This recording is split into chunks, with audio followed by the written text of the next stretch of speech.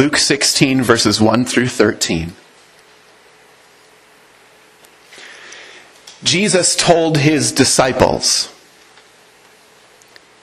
"There was a rich man whose manager was accused of wasting his possessions.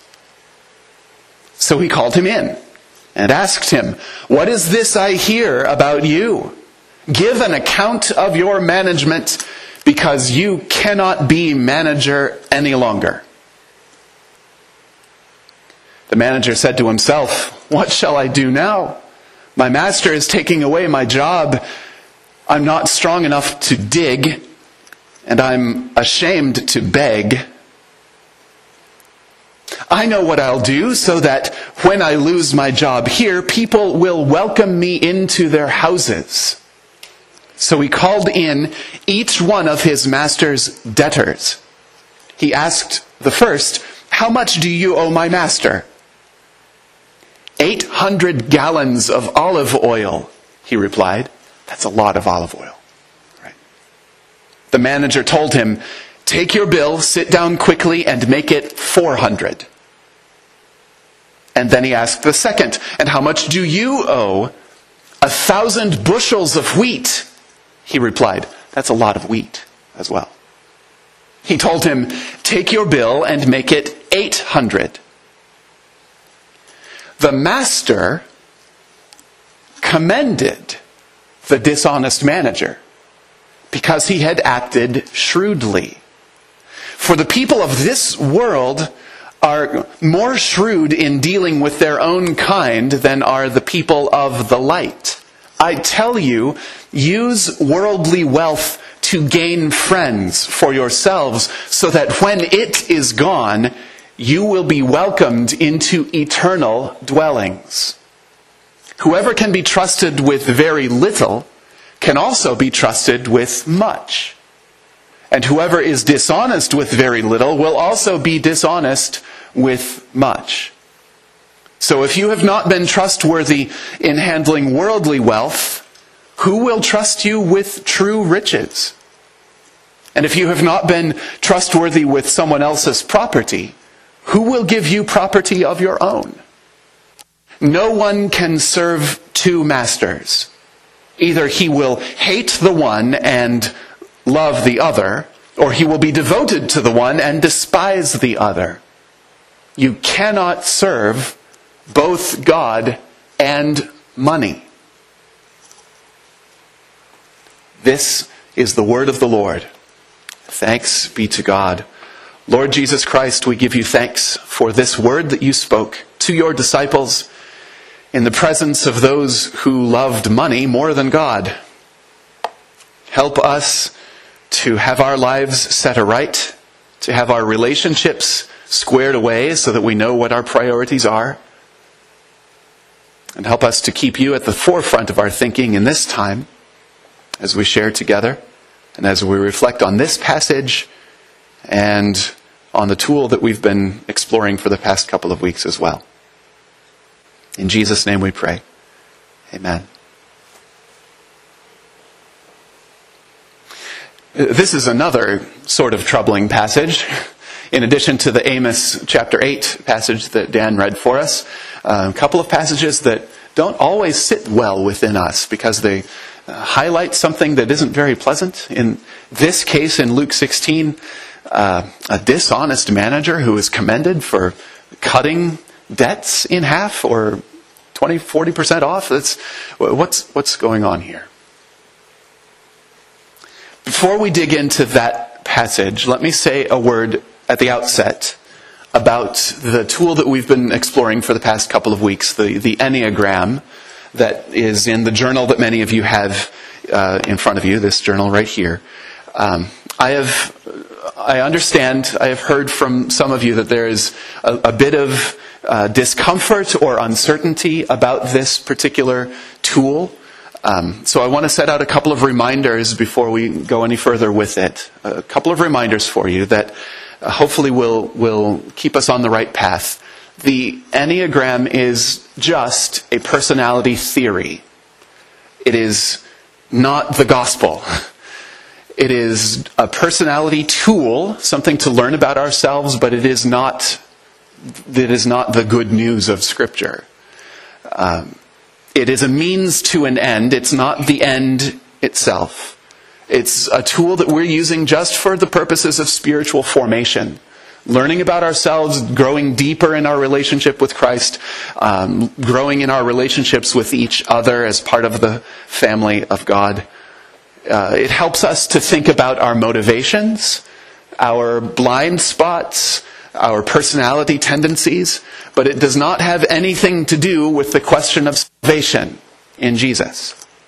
It's not a replacement for believing in the death and resurrection of Jesus.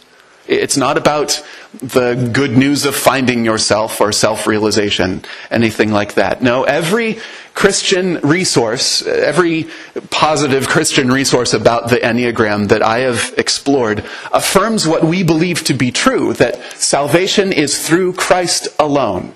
That is not negotiable.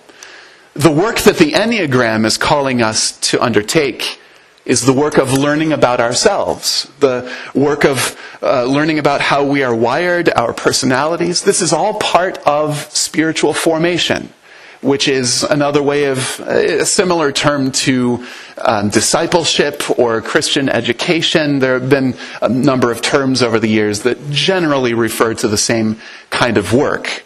The ongoing transformation and growth toward being like Christ. And that's something that every Christian is called to do from the moment we believe in Jesus to the moment we die, to grow in Him. Now, the Enneagram may seem strange or foreign to you, and if so, that's all right. I understand. Keep in mind, though, that the strange or the foreign is not necessarily wrong as long as it points us to Jesus. As long as it leads us to a deeper understanding of Christ, our relationship with Him, as long as it's in alignment with the gospel of Christ, we can use things like the Enneagram and other tools, learn about them and test them and use them in good conscience.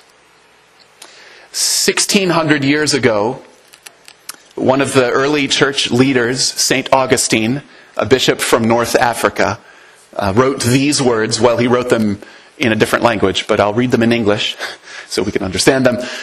That's all that I have access to. He wrote this in a book called On Christian Doctrine. He said this: "But whether the fact is, as Varro has related, or is not so, still we ought not to give up music because of the superstition of the heathen, if we can derive anything from it that is of use for the understanding of Holy Scripture. Nor does it follow that we must busy ourselves with their theatrical trumpery, because we enter upon an investigation about harps and other instruments that may help us to lay hold upon spiritual things. For we ought not to refuse to learn letters, literature or other kinds of studies like that.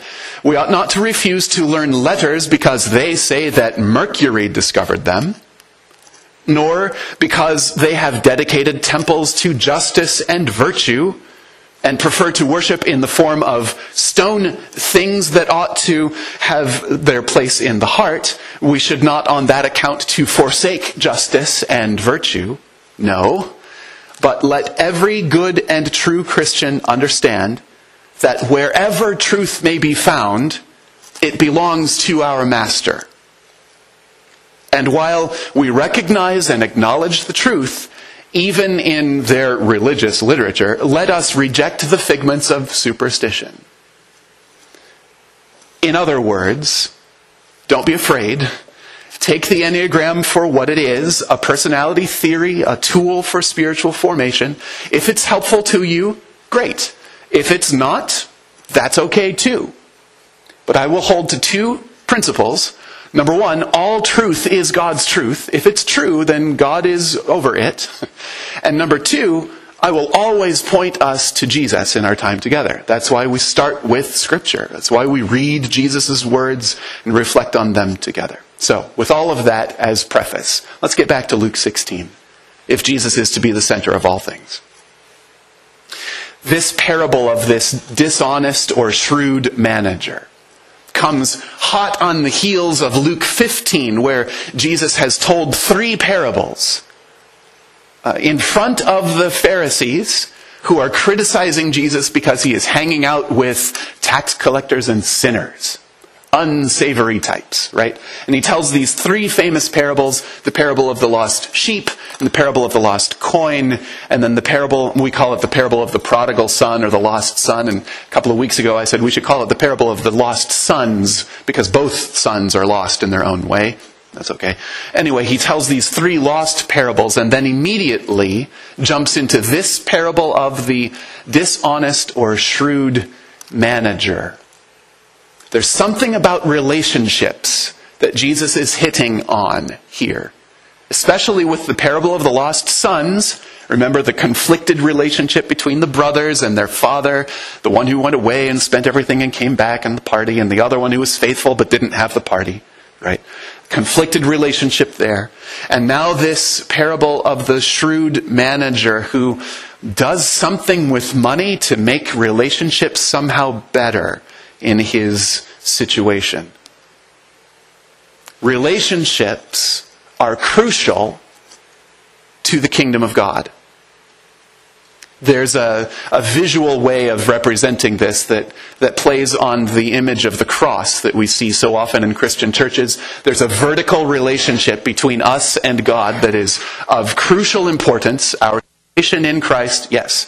But then there's also that horizontal, right, the cross beam of the cross that helps us to remember that our relationships horizontally with other people are very much important in the kingdom of God as well. Vertical relationships and horizontal relationships. And Jesus is interested in both. Our horizontal relationships with other people in this world, are often based on power dynamics, such as socioeconomic status, wealth or employment or education, nationality or skin color or gender or popularity or appearance. We tend to make friends with people who are like us in one way or another. Maybe not always, but in some. And when we think about sharing hospitality, inviting people over to our homes, or going out to eat with them, or being hospitable in some way, shape, or form, hospitality is usually shown among people that are equals, or given from someone who is higher somehow to someone who is lower, as a gift of grace or an act of generosity. Rarely, I think, does someone who is lower somehow show hospitality to somebody who is higher in society, right? Imagine a homeless person and a millionaire. Which person is going to be more likely to invite the other one over for dinner? You could imagine the millionaire being very gracious and generous. Oh, please come and join me for dinner. This poor person who has no home, right? But can you imagine it the other way around? Someone without a home, living in a tent or under a bridge or something, can that person actually invite a millionaire over for dinner? It doesn't seem possible. The hospitality doesn't really flow upstream that way. It would be embarrassing or humbling in some way for that to take place. It's that dynamic, that relational dynamic, that is at work in this parable in Luke 16. It relies on that structure of embarrassment or humility when somebody who is higher depends on the hospitality of somebody who is lower. In Jesus' time, the concept of patronage or indebtedness was very important in determining who was higher and lower in society. Giving money or resources to someone else was a common way to establish friendships. And it set up an unequal balance in that friendship between the giver and the recipient. Though they were friends, one of them was indebted to the other. So this set up a social boundary between the two, a higher class and a lower class. So in the parable that Jesus tells, this manager, who is part of the higher class, He's employed, he's working for a rich man, he's got all the stuff that he needs. He realizes he's going to lose his job. Not just his job, but his income, his standing, his social network, and all of this stuff. It's a big socioeconomic step downward that he's about to take. He willingly takes on embarrassment and humility so that he can survive. He crosses the social boundary between himself and the people who are indebted to his master. He lowers himself and asks for help. He uses his power, and perhaps abuses his power, maybe, as manager of their loans, to help the debtors so that they will in return help him. He is willing to humble himself to accept hospitality from people who are lower than him. He's changing the definition of friendship. It's not based on indebtedness through the exchange of money anymore, but now it's based on mutual support across social boundaries. The rich man, the master, who is in charge of all of this stuff, actually commends the manager for what he has done, cutting the debts in half in one case or a lower percentage in another. He commends the manager for what he's done, and this is really surprising in the context of the story, because we would expect the master to be upset. He's losing money on this deal. The manager has significantly reduced the amount of treasures and resources that are owed to his master. It's a loss as a financial deal, but that is precisely the lesson that Jesus is trying to communicate. Money will not last forever. True riches, as Jesus describes them here in Luke and in the other Gospels, revolve around love of God and love of neighbor. Jesus has just told those three parables of the lost things in response to this criticism of people hanging around Jesus that were not savory types. But that's where true riches were to be found for Jesus, in connecting with the tax collectors and the sinners and all of the others that would be overlooked by the religious establishment. Jesus says, you cannot serve both God and money. In other words, your participation in the kingdom of God, your new relationships with other people, based on sacrificial love and a willingness to cross these social boundaries with all humility, your participation is going to look like loss from a financial, worldly, material perspective. It's going to look like you're losing something if you're going to participate in God's kingdom this way. If you are, said differently, if you are more concerned about your money and your possessions and how they are used, more so than the mutual well-being, physical and spiritual, of you and your neighbors, then you are serving money and you're not serving God. Our relationships with each other matter. And Jesus encourages us to be humble, to be respectful and loving and compassionate with ourselves and with our loved ones, with our neighbors, even with strangers, and even with our enemies. It's a reordering of our relationships in this world. Now, what in the world does this parable have to do with the Enneagram? That thing that I went on about a few minutes ago. The Enneagram is a tool for self-discovery. It's a personality theory that can lend itself to our own spiritual formation, but it can also help us to think carefully about how to interact with other people based on their own personality traits.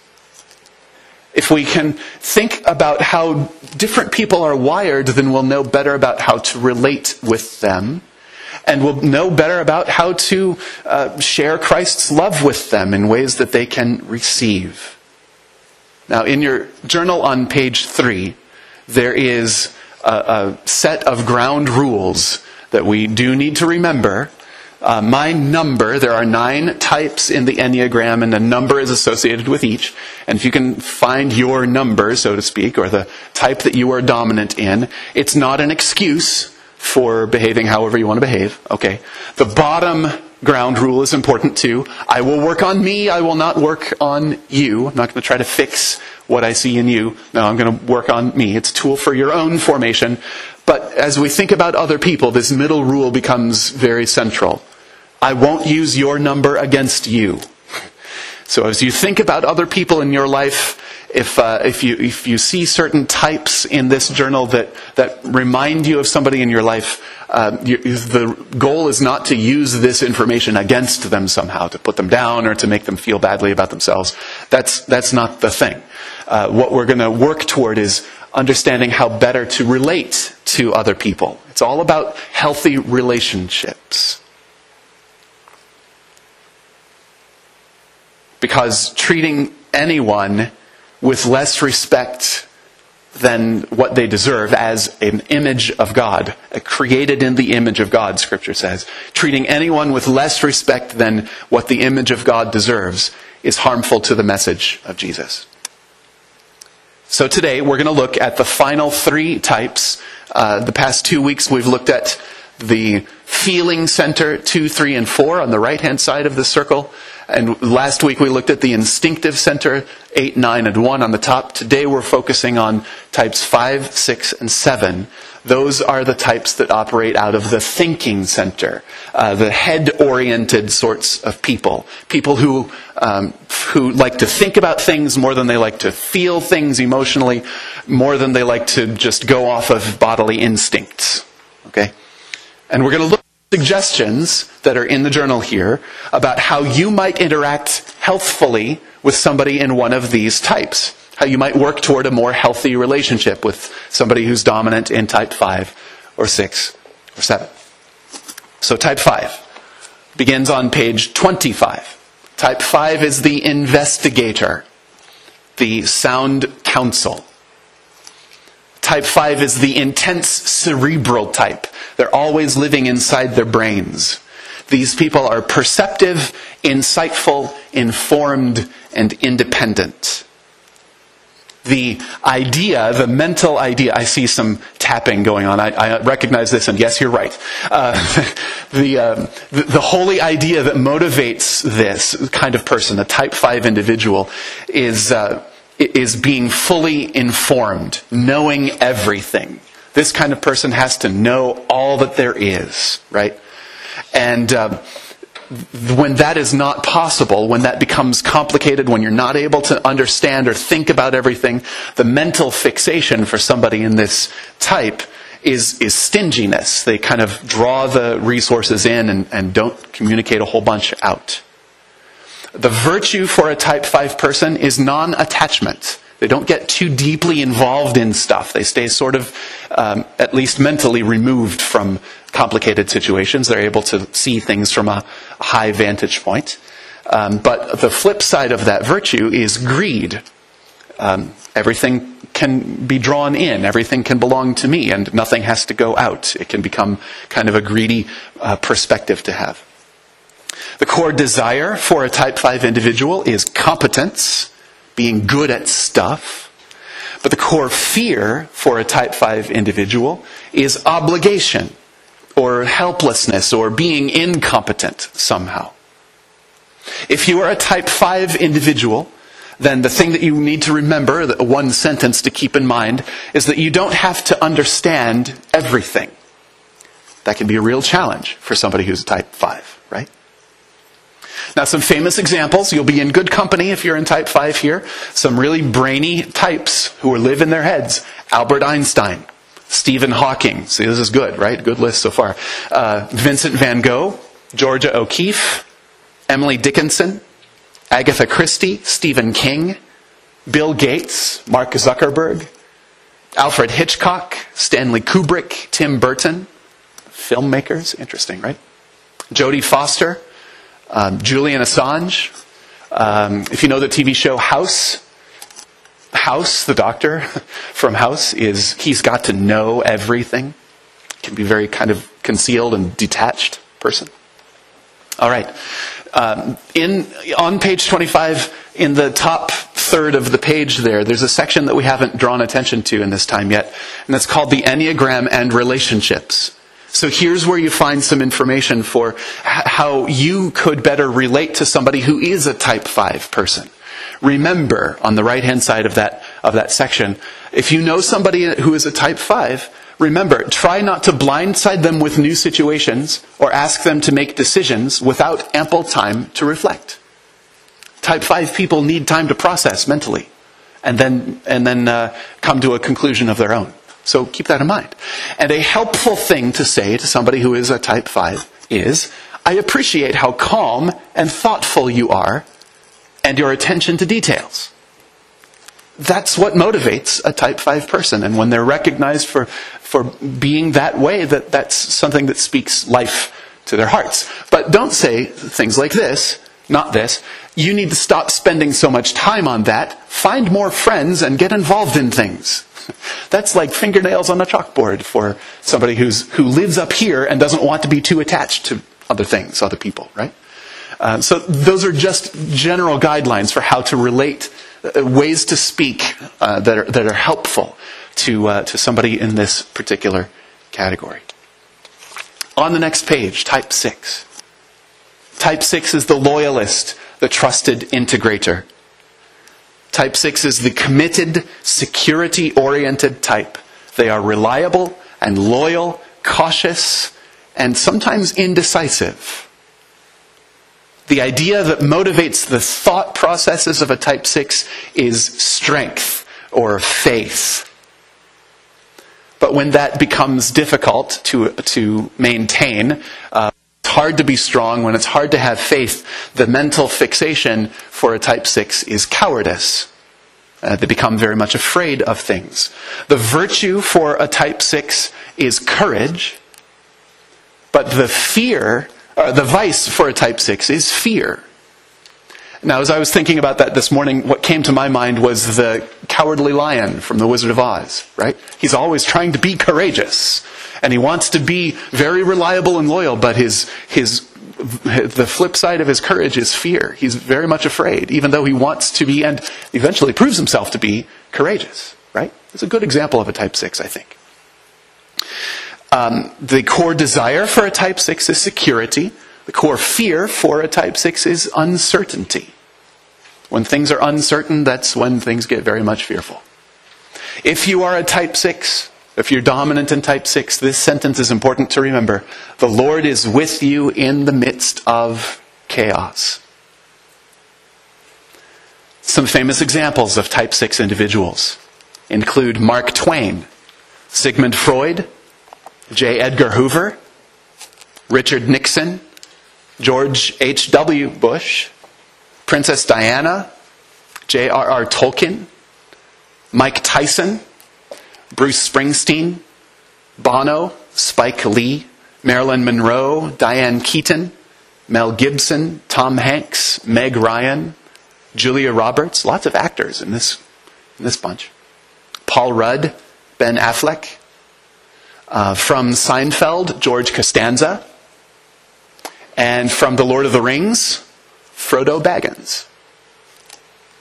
Now, if you know a type 6 person, here are some things about relating to a type 6. Remember, help them to have confidence in their own abilities, especially their ability to make decisions. And for yourself, be trustworthy and do what you say you will do. Because if you don't, then the type 6 is going to feel like they're insecure. There's not that stability of relationship, and what they want is security in their relationships, right? If you're in a relationship with a type 6 kind of person, something that's helpful to say is that you are important to me, and I'm not going anywhere. And I always appreciate hearing your thoughts. That adds to the security that is the sort of emotional base that type 6 depends upon. But don't say things like this: you worry too much, it's driving me crazy. Because that just keeps the wheels spinning in a type 6 person that says, oh, now I'm worried, I'm making this person worry, I'm going to worry about making them worry. It doesn't help anything, right? the words that we use to communicate to each other make a huge difference. And a lot of the time we think about the words that we say just from our perspective. I have to say this to you because it's within me. But we don't often stop to think about how it's going to be received by somebody else. And that's a major part of communication. The message isn't received until it's heard by the listener and interpreted in the way that was meant to be communicated. Communication's tricky. Okay, type 7. These are the fun ones. We saved maybe the most fun for last. Type 7 are the enthusiasts, the illuminators of possibility. The image here is shooting stars. These are people that are idea-oriented people, creative types. They are the busy, variety-seeking type. They are entertaining, accomplished, uninhibited, and playful. The idea that motivates them, the thought that motivates a type 7 is wisdom or work or having a plan. But a fixation for a type 7 is having too much of a plan, having too many things planned. The virtue that's listed here at the bottom of the page for a type 7 is sobriety. And that doesn't mean sobriety being sober from alcohol. It means sobriety being level-headed, even-keeled, having a clear mind. But the vice for a type 7 is gluttony, having too much of an idea or too much of a plan or too much of new stuff going on. The core desire for a type 7 is contentment, but the core fear for a type 7 is being incomplete or being trapped in pain or deprivation. If you are a type 7, it's important to remember this sentence: God's grace is sufficient.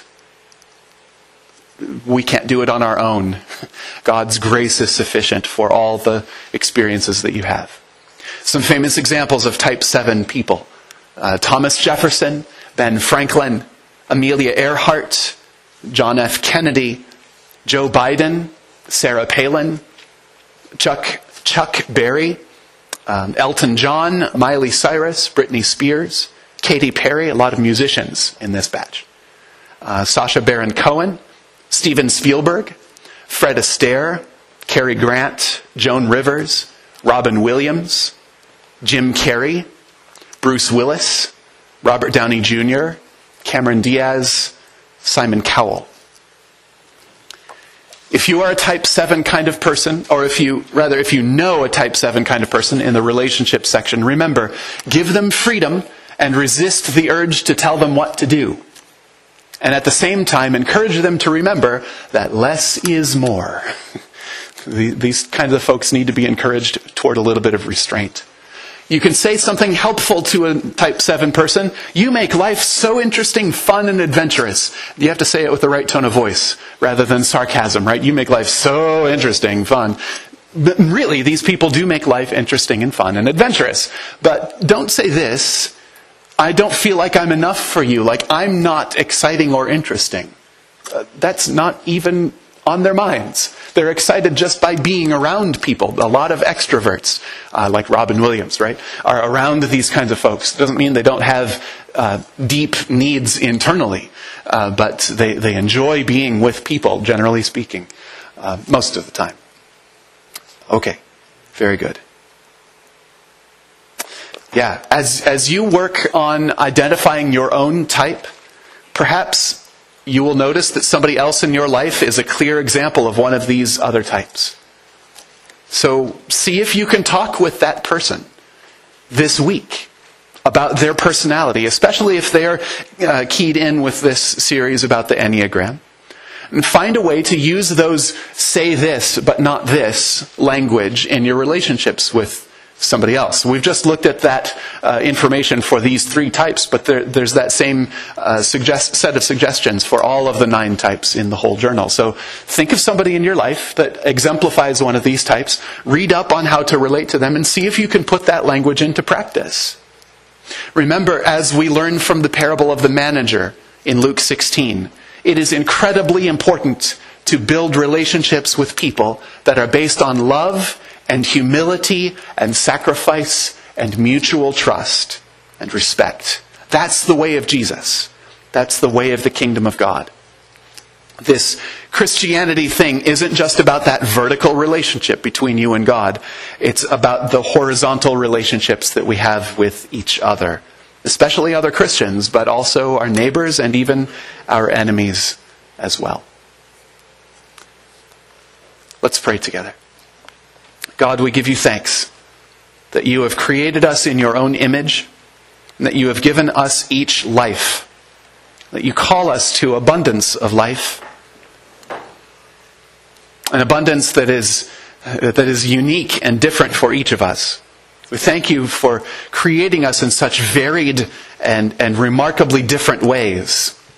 And as we've explored this particular tool, the Enneagram, as a way of thinking about how people are different from each other, and yet all created in your image, we pray that you would help us to see you in each other's lives, that we would see your Spirit at work in each other's lives, and that we would rejoice in the ways that we exemplify your character, and that we would spur each other on to grow to become more like you. We thank you for this time. We thank you for these strange and difficult words of Scripture that we've thought about today. Help us always to be in awe of you, and to be related to you and to each other in healthy ways. We thank you for this time in Jesus' name. Amen.